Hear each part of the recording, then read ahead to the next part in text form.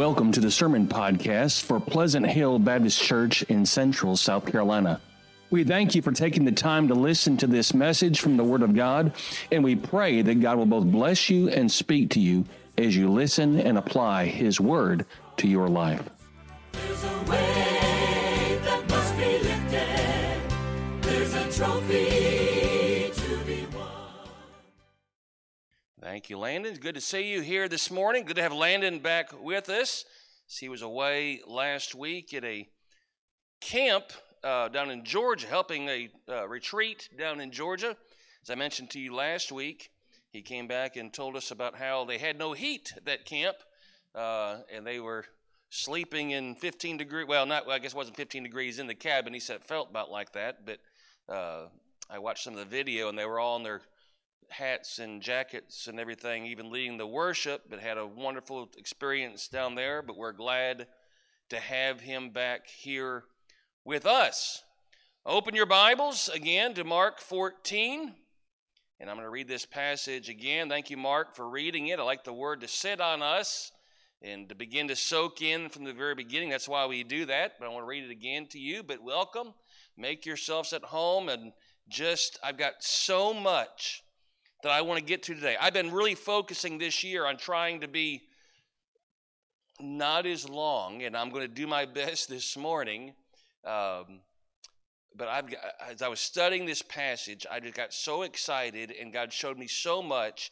And I hope that you get as excited as I do about what I'm about to share with you, about something as simple and perhaps familiar to us as the Lord's Supper, communion, the Eucharist, as it is called. And so I want to share that with you, this passage with you, and I want you to see three things that I saw very clearly, three major points that I saw very clearly, and hopefully we'll get through all three this morning in this passage. But before we read it again, hold your copy of the Word of God up and say along with me, "This is the Word of God. I will read it, I will believe it, and I will obey it by the grace of God." Let's begin reading again in verse 12 of chapter 14. And the first day of unleavened bread. This would be on Thursday. And of course, we're leading to his arrest and then crucifixion, resurrection, but we still have more to go. But on that first day of the unleavened bread, when they killed the Passover, his disciples, being Jesus' disciples, said unto him, "Where wilt thou that we go and prepare, that thou mayest eat the Passover?" And he sendeth forth two of his disciples, and saith unto them, "Go ye into the city, and there shall meet you a man bearing a pitcher of water. Follow him. And wheresoever he shall go in, say ye to the good man of the house, The master saith, Where is the guest chamber where I shall eat the Passover with my disciples? And he will show you a large upper room, furnished and prepared.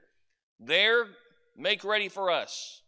And his disciples went forth and came into the city, and found as he said unto them, and they made ready the Passover.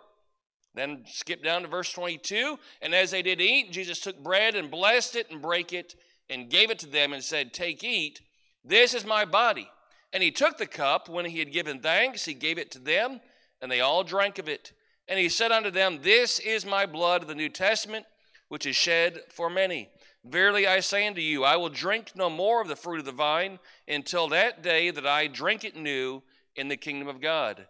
And when they had sung an hymn, they went out into the Mount of Olives. I want to bring you this message, and I'm entitled this, "The Instituting of a New Supper." The instituting of a new supper. Let's pray. Father, I pray that you would be with us today. God, that you would speak to us.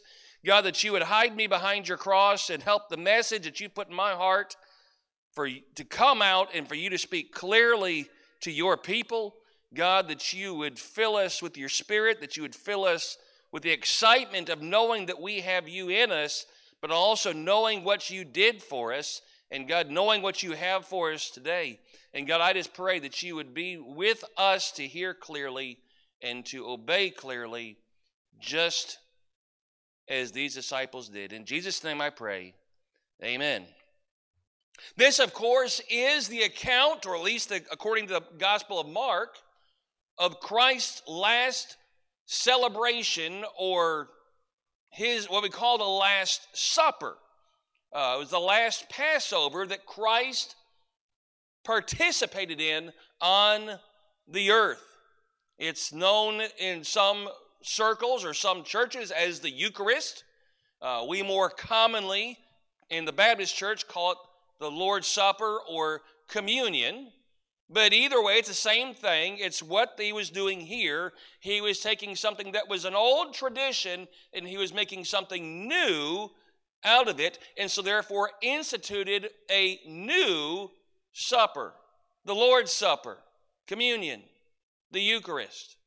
And so I want you to see 3 points, as I said this morning, that what we can learn from this passage. There's more than that, but I mean 3 major things that I see in this passage and I want you to see. And the first 2 are really kind of an introduction, and then we're going to get down actually into this new supper.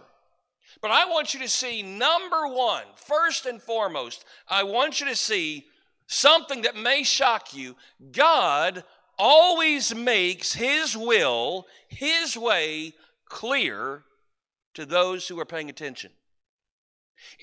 I don't know if you're like me, but there's times that I struggle with knowing what God's will is. I'm not going to ask you to raise your hand or nod your head or anything else. But if you're being honest, there's times that, God, I just want to know what your will is, and I'm having a hard time understanding or knowing exactly what it is that you want me to do today or this year or in my life or whatever it may be. But I want you to know that God makes it clear. He's not hiding it from you. He's not like toying with a cat with a little ball of string or whatever it might be, the little mouse and kind of laser pointer and follow this and chase that and now where am I going and what is it? No, that's not the way he works. As I've said it many times before, I don't think he says to us, I have a will for you. Figure out what it is. That's not what he does. And in this passage, we see it very clear that he laid out exactly what he wanted his disciples to do. Now, before we get to that, let me just say this. There's a reason, or there are reasons, why we struggle to know his will and his way for us. We don't like to talk about it sometimes. Obviously, sin and sin nature certainly in our lives keeps us from knowing God's will or following God's will or determining what God's will is or deciphering it, if you will, or seeing it. But it's meant to be seen clearly, and I want you to see that right here. But certainly we deal with sin. But there are things, and really they are sins, but our fears get in the way of us knowing what God's will is. In other words, we think we might know what it is, but the fear creeps in and we say, well, I don't think that can be it because I'm afraid to do that. Or I don't know that I can do that. Or I don't know God's gift to me in that area. But God's will, if he's called you to it, he will carry you through it. He will equip you for it. But sometimes our fears get in the way of really stepping out on faith and following what God's will is. You look at this passage, and they said, hey, you're going to meet a man with a jar of water. We may look at that and say, well, it could be all kinds of people with a jar of water. I'm afraid I won't find the right man with a jug of water. I mean, that doesn't seem to be real clear. And so therefore, our fears sometimes interfere with knowing God's will for us. Sometimes it's our plans, our desires, our will, our dreams. Well, God, I hear you. It seems like you might be saying that, but God, that can't be right because you know the desires of my heart, and what I really want to do is this. God, I really want to marry that person. God, I really want to do this job. God, I really want to go to that college or live in this place. And so therefore, our dreams, our desires, our will, our wants drowned out the voice of God, and we say, well, that doesn't seem to match up with what I want, so that can't be it. Because the Bible says he'll grant us the desires of our heart. We get all that misconstrued. But sometimes it's our plans, our desires, and our dreams. The disciples at times missed what Jesus was doing. didn't understand what he was doing because they wanted him to be king then, at that time, and throw off the shackles of the Romans and throw off the oppression of even the religious leaders and lead Israel back to prominence. That's what they wanted, and so they were missing. And in fact, as we already talked about, one of the reasons why Judas betrayed Jesus is certainly just that. He wasn't going to do what Judas wanted him to do, and so Judas betrayed him. And then there's distractions in our lives. We fill our lives so full of things that we can't hear, or we're not listening, or we're not leaning in and paying attention to what God is saying to us, and we miss it because there are things, and again, they're not bad things, children and jobs and just life and chores, but we get the priority wrong. And we miss it. And so therefore there are reasons why we don't think God's will is necessarily clear, but it is, and I want you to see this. I want you to see the reason why, and the key phrase here is, over in verse 16, the disciples went forth and came to the city and found as he had said unto them. And so therefore what God says unto you, you can find it to be exactly what God says if you don't allow your fears and your plans and your own desires and your own dreams and your own distractions get in the way. But number one, okay, so again, this is all still under God making his way clear, but I want you to see the reason the disciples, found it exactly like he said it would be was because, number one, they stayed close to him. The disciples followed him, traveled with him, lived with him, walked with him, listened to him. Now, we're going to get to that in a minute. But for 3 years plus, they had been eating and drinking and breathing in their master, their Savior, their Lord, Jesus. Leaning in on every word that he was saying. I picture Mary sitting at his feet. I know she wasn't a disciple, but the followers there, Mary leaning in and just soaking in every word he says. But here the disciples, they are listening to him. They are following him. They are leaning in for every word. They are watching every action, every response. Their intent and their priority is Jesus.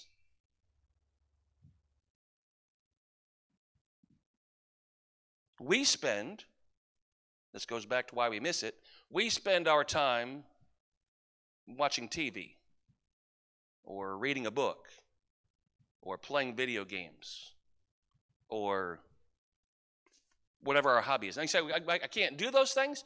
No, but how much of your life is taken up with the things like fishing or hunting or cars or shopping or shoes or TV or whatever it is we spend the majority of our life doing, as opposed to focusing on what Jesus has for us? I think we miss it because we're not leaning in on every word. We're not watching every action. We're not intent on him. We're out in our yard making sure our grass looks green or the weeds are all gone or whatever it might be. Those aren't bad things, but they're things that distract us. They spent 3+ years every moment taking him in. I started thinking about this. We spend a significant portion of our lives training for what we think we want to do. I'll give you a few examples, all right? It takes 13 years to get through high school. If you count kindergarten and then 12 years, that's 13 years just to get your high school diploma. 13 years. They spent 3 years in Jesus Christ University.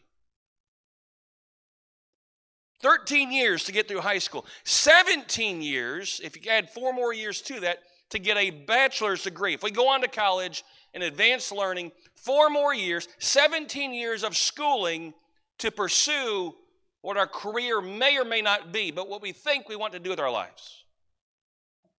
19 years on average if we want to get a master's, 21 to 23 years for a doctorate, or if we're going to be a doctor or perhaps a lawyer, even more than that. Then, while we're in those jobs, in our occupation, we go to seminars and trainings and meetings to increase and advance our skills and our abilities so that we can live life and pay our bills and go on vacation and raise our children and do all these things that are nothing but temporary. Now, preacher, are you saying that going to school is bad? Are you saying that training is bad? No, that's not what I'm saying. My point is that we spend all that time for earthly things, and most of us spend 1 or 2 hours a week in the Word of God or church. And we wonder why we miss the clear instructions of Jesus or God.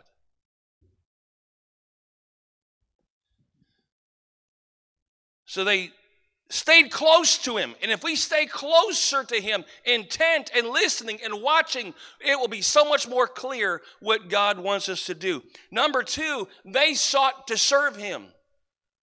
Look with me in the verse, and it says they went to him. Look there in verse 12. The disciples said unto him, "What do you want us to do?" I'll be honest, most of us as Christians, most of our lives, we wait for God to show us what to do. I'm just waiting on you, God. No, they went to him and said, "Tell me what you want me to do."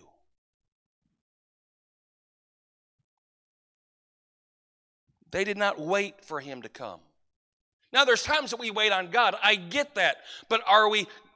It's like, remember when you had young kids and you... I had this now. They're still young.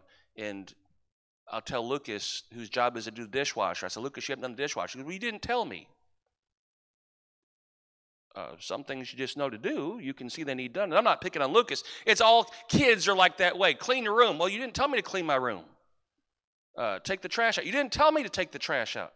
No, instead, that's how we are as Christians sometimes, just waiting for God to tell us something. But really, there are certain things that we ought to know where he's already told us. But why don't we go to him and say, "God, what is it you want from me? More important than the TV show, more important than my career, more important than anything is that I follow you. What do you want from me today, in this moment?" Number 3 thing, as far as they stayed close to him, or they succeeded in carrying out his will, is the fact that they sought to serve him. I said that already, but they listened to him. Verse 13 to 15, he gives instructions, and they followed them. Now, here's the instructions, and they were clear. We may look at it and say, that doesn't seem like that would be that easy. But he says there's going to be a man carrying some water, a pitcher of water. Now, understand, this is why this was clear. Because in that day, men didn't carry pitchers of water. We look at this, and this is why it's so important that we study the Word of God, and we meditate in the Word of God, and we even study some background things. It was not a commonplace for a man to be carrying the pitcher of water because, no offense, ladies, there was no women's liberation movement. There was, and again, I'm not saying women ought to, I joke sometimes about women staying in the kitchen or this kind of thing. But back then, that's what they did. The men didn't carry the pitcher of water. So to find a man carrying a pitcher of water somewhere, that's typically what the women did. And so therefore, he stood out in the crowd. He was, there's the guy carrying a pitcher of water. And God knew exactly where he was going to be, and he sent the disciples exactly where they should have been. And there's the man carrying a pitcher of water, and they followed him to where he was going. And he walked into a house, and so they had clear instructions. And they go in, and they say exactly what Jesus told them to say, and they found exactly what God or Jesus said they would find. And when we are intent and listening and we're spending time close to Jesus and we listen to his instructions, we find is exactly how he said. But here's the other thing. They obeyed him. You can spend all the time you want with God. You can listen to him all you want. But if you don't obey what he tells you, you're not going to find the will of God for you. And you're not going to find it as clear because you didn't do it. They did it. Now, here's the thing I noticed in this. And I got to be quick because I got so much more to get to. They did not argue about who was going to go. He picked 2 of the 12. Did you see that? And again, go on down here, and it says, he sendeth, verse 13, he sendeth forth 2 of the disciples. Now, if Jesus did that today, there'd be some people that say, well, why are you sending me? Or there'd be people that say, well, why are you sending him? Well, that seems like that's an important job. I want to do that. Or someone might say, well, that seems like kind of a mundane job. I don't want to do that. But there was no argument about being too small or too great or why wasn't I chosen or that seems too hard. They just went. And they found it just as he told them. So number one, I want you to see that as hard as we sometimes make finding God's will to be, it's really not that hard. Number 2 thing I see in this passage is this. Godly love is always the answer. Now, I'm not going to spend a lot of time on this. But God spoke to me about this. We live in a world that is so full of dissension and division and arguing and fighting and violence and hatred. And I realize that's a curse of sin. I get that. And I realize it's going to be that way until Christ comes and makes all things new and puts it all to rest. I get that. But what should our response be as Christians? We're told to love the Lord our God and love others. Those are the 2 greatest commandments. And in a world where right now the political turmoil is through the roof, religious bickering is through the roof.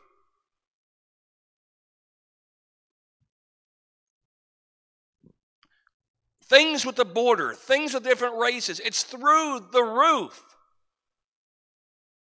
And if you're not careful, sin creeps in and we become hateful towards those who have a differing view than us or who are opposed to us or absolutely hateful toward us. But what I see here is Jesus showing love to Judas. We talked about him last week and his betrayal. But Jesus chose Judas. Knowing what Judas would do. Now, he didn't pick Judas because of what Judas would do. Now, to a certain extent, that may be true because in God's foreknowledge, he knew what Judas would do. But he gave Judas every opportunity in the world not to do it. It didn't have to be Judas to do it. Jesus was going to die, but it didn't have to be Judas. Except for God knew. It wasn't like some people argue, well, Judas didn't have any choice. It was preordained that he was going to be the one, and so therefore it's preordained that he was going to go to hell, that he was preordained he's going to be possessed by the devil. No, that's not it at all.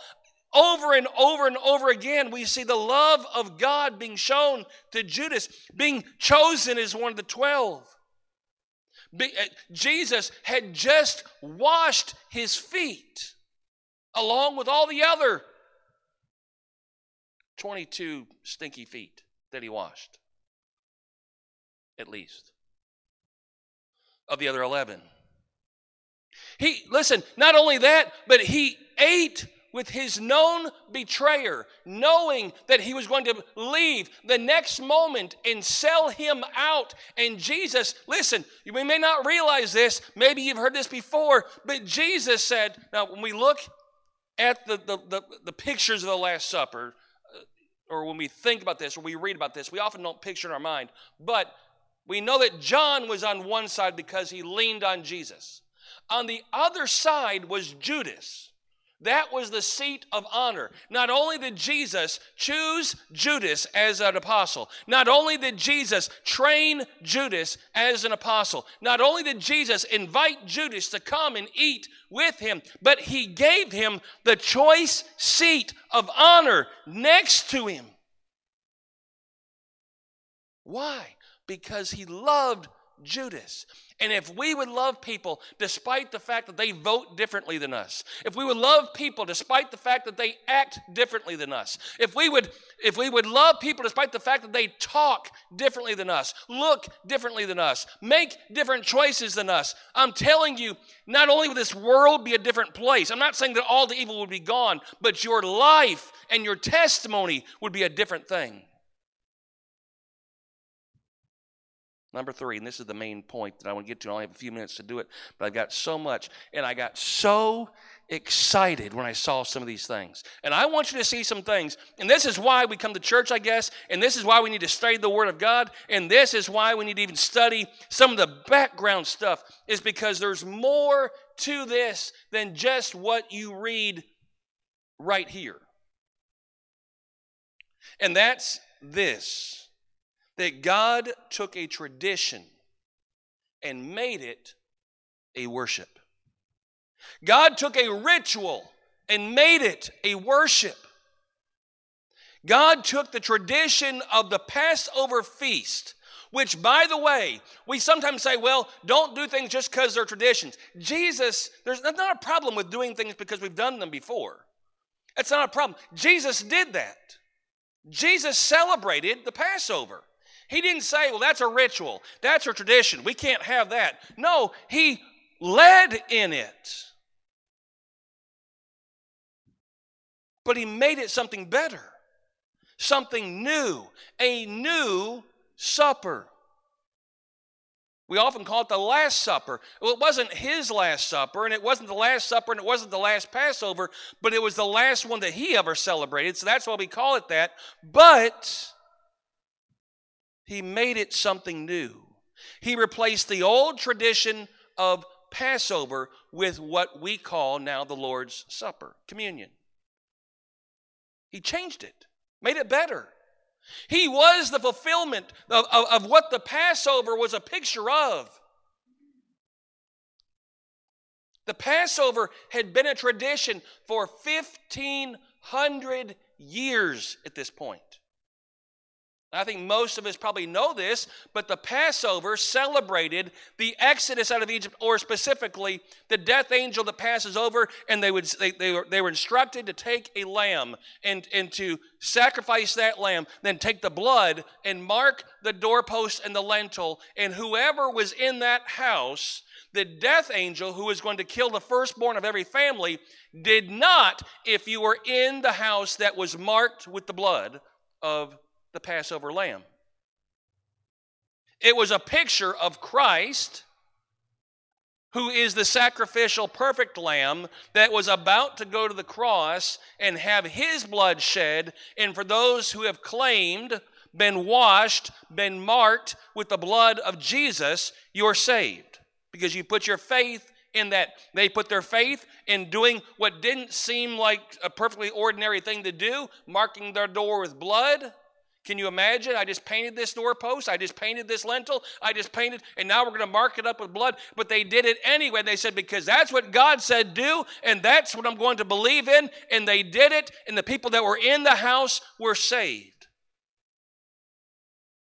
And so therefore, what Christ is about to do in dying on the cross pays the price for our sin. But here's the thing. This is why it's better. What he's about to institute is better. And he changed it to something new, a new supper. Because the Passover supper had been a tradition for 1,500 years. It was a ritual. They remembered what God had done.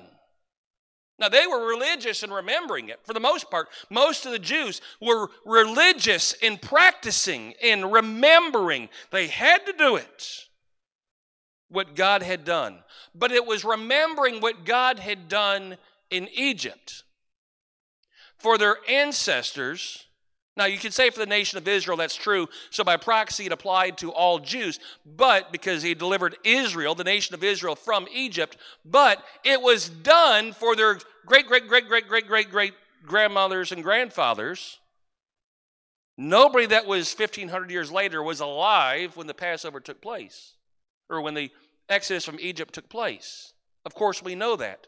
But it was done in Egypt for Israel, for their ancestors, 1,500 years before, but none of them had actually experienced the miracle of what God, with the 10 plagues, being the 10th, being the Passover, the death angel and the Passover lamb. None of them had seen that firsthand. None.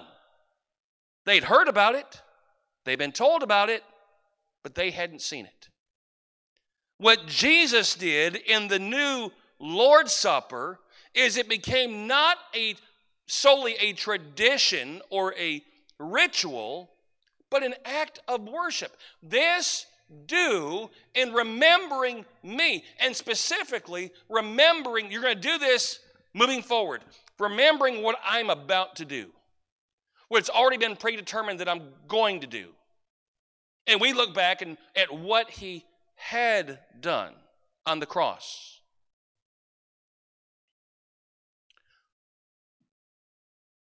But it's not just a ritual or a tradition, it's a worship, because it represented what God would do in paying the price for redemption from sin. But also it was a worship of what God was doing. I think we know this, but God did save, he is saving, and he will save.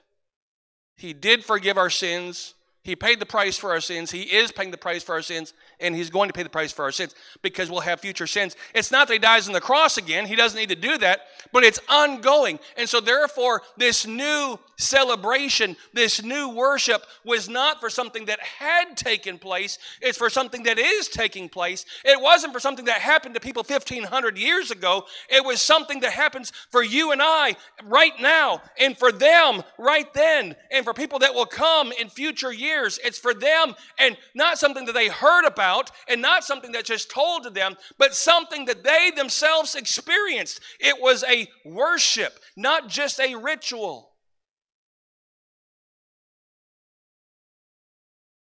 It was not just for Israel, not just for those people in that generation, but it was for all people of all kinds throughout the world, throughout the ages. Whosoever will may come, for God so loved the whole world. And so therefore it was special, it was better, it was new, and it was a worship.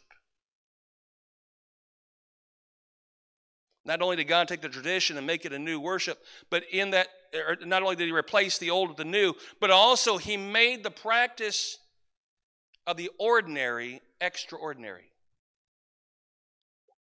Or I should say it this way. He generally often practices making the ordinary extraordinary. And I know I'm running out of time, but I got to get through this here. So I want you to see this. He takes ordinary things, and he has throughout history taking ordinary things and make them extraordinary. Or to use, Lucas says it all the time, to make things that are mid and make them extra.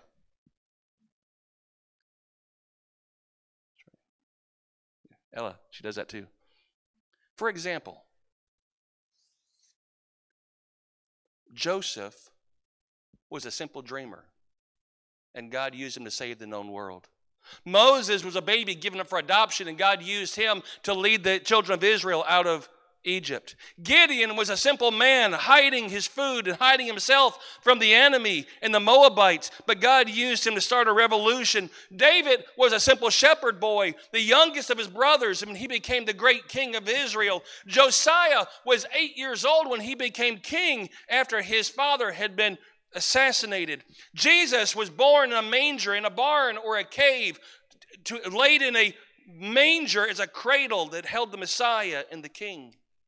Jesus took a boy's lunch and fed the 22,500, or as we commonly call it, the feeding of the 5,000. Took another boy's lunch and fed the 3,000. He takes ordinary things and makes them spectacular. But God hath chosen the foolish things of the world to confound the wise, and God hath chosen the weak things of the world to confound the things which are mighty, 1 Corinthians 1:27 says. You say, well, what things are you talking about? Well, he used the bread and the wine. Now, bread and wine are two ordinary things that the Jews used every day. They weren't spectacular loaves of bread. It was unleavened bread. It wasn't some kind of, focaccia bread, or I'm not even sure I'm saying that right, some kind of fancy marble rye or anything like that. It wasn't something that you went down to the bakery and said, ooh, I want that kind of bread. It wasn't cinnamon loaf. It wasn't banana bread. It wasn't anything that you'd like, gotta have some of that. It was ordinary, plain, unleavened, flat bread. And it was wine, which was again, let's not get into a big argument about all that means, but I will tell you this. It was not any kind of special high-dollar wine. It was wine that was watered down, as was common day, but even more so during the Passover because so many people had to have it, and therefore it was diluted wine. It wasn't wine that you go, ooh, that's good. It was watered down. Ordinary, plain things, and he made them a symbol of the spectacular. They represented what he was about to do in becoming the sacrificial lamb. He represented the lamb that was slain. And the blood marked on the doorpost, as I told you earlier, allowing the death angel to pass over. And now the Passover lamb is about to be Jesus, the perfect lamb with no sin, no blemish. The fulfillment of the law as the perfect lamb that didn't have to be sacrificed over and over again as they did Passover year after year after year, but once and for all mankind. Whoever was and for whoever will come, whosoever will may come. It was extra. Now, sometimes we make it too extra. And there are some religions, Catholics in particular, that say, well, it actually becomes the actual body and blood. Jesus said, this is my body, this is my blood. I understand that. There's something in Catholicism where they talk about transubstantiation. That's where when you take that bread and that blood and you put it in your mouth, it becomes the actual body and blood of Jesus, and it has to be taken for your salvation. In other words, for the forgiveness of your sins. You have to do that. It's an obligation. But that's not what Jesus said, and that's not what this was. It was a symbol of what he was about to do. And we do it now to remember what he did do and is doing. The taking of communion does not save us or forgive us of our sin. It is a worship because of what he did on the cross and is doing for us in forgiving our sins. It is a worship, not part of our salvation. It's not a work, but it is the grace of God that we are remembering. Now, this is the part I got super excited about. What we don't realize, many of us, is that in Jewish culture, the Passover, there was 4 different cups that they drank from during the meal. We read this as he took a cup. But there were 4 cups that he took. Or 4 cups that they would use traditionally. And again, Sydney, you probably know this because she comes from a Jewish culture.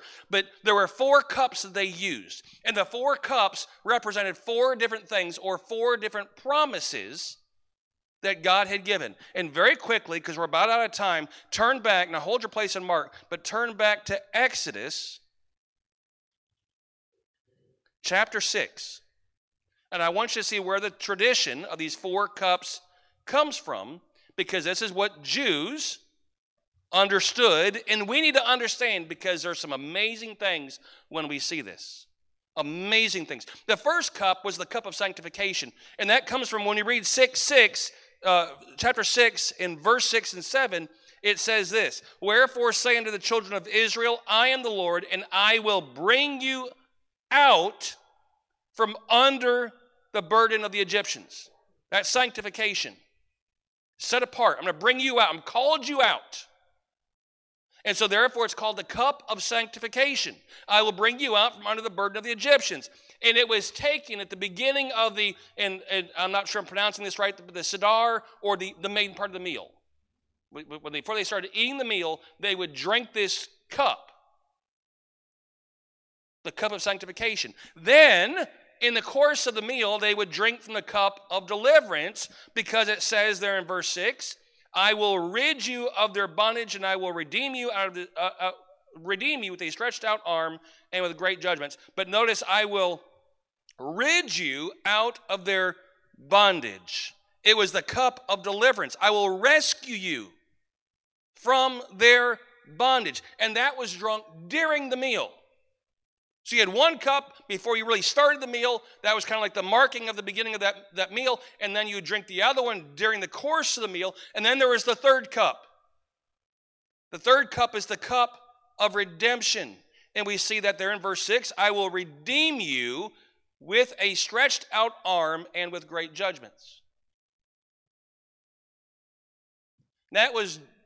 They drank that at the end of the main part of the meal.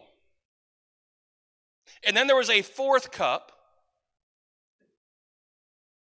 that was the cup of praise, because in verse 7, I will take you to me for a people, and I will be to you a God. And ye shall know that I am the Lord your God, which bringeth you out from under the burdens of the Egyptians. And so therefore, it was a cup of praise.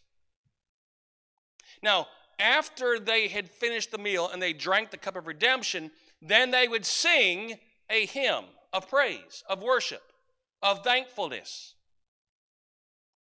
And then after they sang the hymn, they drank the fourth cup of praise.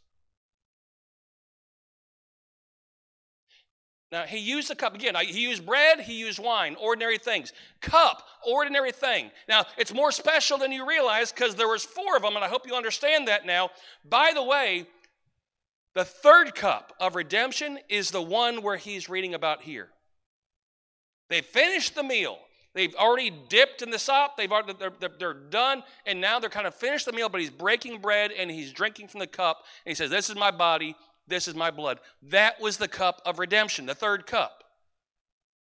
That to me is amazing, that God would take the third cup from a tradition and use it as part of a new supper of worship, and it would tie in exactly to what Jesus was about to do. I'm redeeming you through this cup that represents my blood that I'm going to shed for you on the cross. And then, I'm going to come to the fourth cup in a minute, but then they sang a song. And he used a simple song. People sing songs all the time, but this, Landon, was a song of worship, of praise. And as they went out to the Mount of Olives, they were singing praise and worship for what God had done. And whether the disciples realized it or not, it was going to be part of praise and worship of what Jesus was about to do. And we look back now, and as we end our Lord's Supper, our communion, we sing a song of praise. Now, since I've been here, we've been singing Amazing Grace. It doesn't always have to be that song. That's not what they sang then, but it's a song of praise, of thanks, of worship. Ordinary thing, but he made it special. And our praise ought to be special. But can I say this first? I'm done. He also used his believers. And you and I, the disciples, were ordinary, average, everyday people. They were largely uneducated. They were largely rough around the edges. They were largely just blue-collar workers, fishermen, in large part. Matthew was a tax collector. There were political zealots amongst the group. But they were ordinary. You and I are ordinary. But he used the disciples to change the world and to spread the gospel to the 4 corners of the globe. And he will use you and me, ordinary people, and make us extra and extraordinary for his purposes and for his glory. And so therefore, understand, as we celebrate the Lord's Supper, it's worship in praise. It's an act of worship. We're remembering what he did, but also what he's doing and what he will do, because we're remembering what he did on the cross and the saving power and the sacrifice that he makes and the leadership that he gives and the strength and the power and the wisdom to use us as he does. And it's not for us to argue about what am I going to do or what's your will. He makes it known, and it's for all of us, whatever he called you to.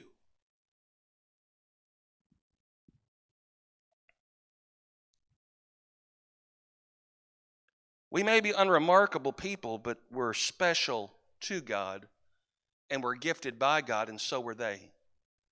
And so has been every person, every believer that has ever been a follower, a believer, a Christian that has served since, is they are special to the Lord, and they are equipped by the Lord for the purpose that he has called you to. But here's the thing. You are to be an instrument of worship of the Most High God, used as an instrument of action on earth below. That's what the will of God is. Now, the specific will, he'll make it clear to us if we just stay close to him and listen to him and go to him and say, God, whatever it is, just show me, just tell me. He will do it. And we can do it with a heart of love, godly love above all else, that we just love people. And we worship him through our remembrance and our obedience. So what about the fourth cup? Look with me. I saw this and I got so excited. There's a fourth cup that he has to drink. Now, they drank the fourth cup after the hymn. But look with me, if you would, back in Mark. Let me get there myself, and I'm done once I share this.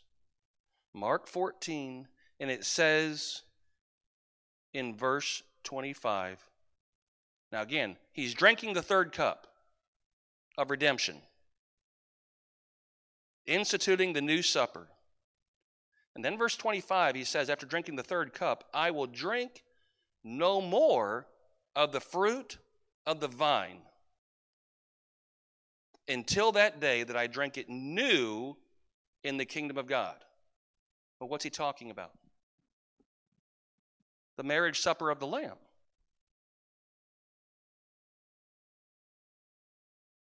The marriage supper of the Lamb.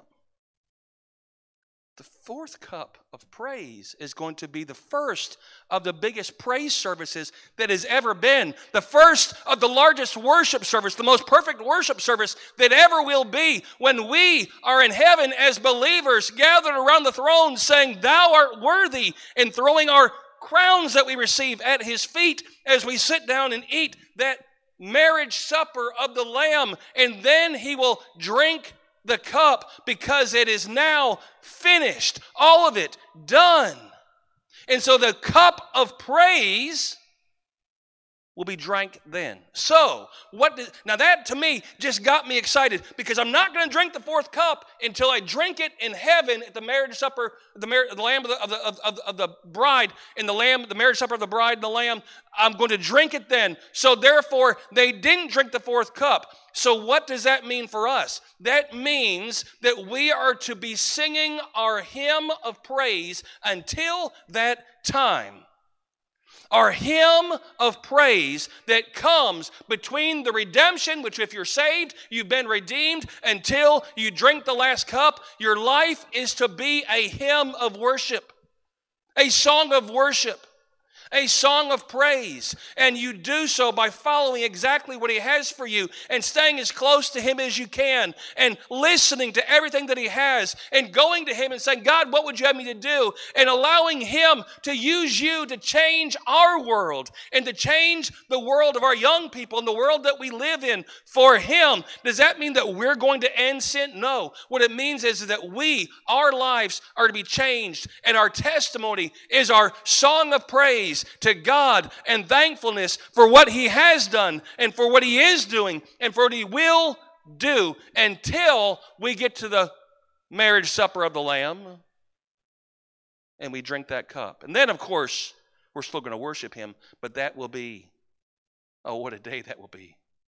What a day that will be when finally it's all done and all the tears wiped away from our eyes and no more sin and no more sorrow and no more pain and no more hurting and no more death and no more evil and no more wickedness and no more sin nature and no more achy body, in a perfect place with a perfect God in a perfect body, and we sit down. And I'm not trying to be disrespectful or make light, but at that buffet table, the best food you're ever going to eat, with our King and our God and our Savior. Oh, won't you let your life be a song of praise all your days, and that we would remember every day. But certainly I hope this helps you the next time we celebrate communion, the Eucharist, the Lord's Supper, call it what you will, exactly what it's supposed to be. Not a tradition of man, but a worship of God. Let's pray. Father, I pray that you would help us. Oh, God, we're so unworthy. The disciples were so unworthy. Despite the fact that they listened and they followed and they were close and they obeyed, they still were unworthy. God, it's nothing they did, nothing we do, but your love and your grace that you shared up for us, and your sacrifice in paying the price of our sin.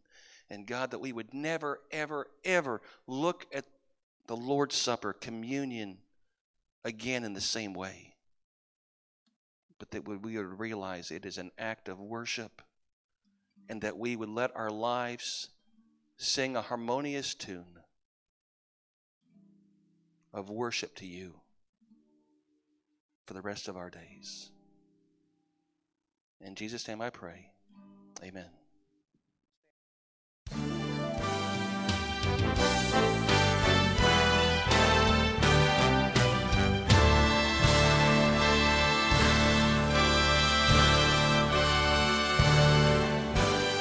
We thank you for listening to this message from the Word of God. At Pleasant Hill, we desire to be a help and a blessing to you. If you have any questions or prayer requests, or if we can be a help to you in your walk with God, we invite you to contact us here at Pleasant Hill by visiting our website at phbc.online. Thank you, and may God bless you.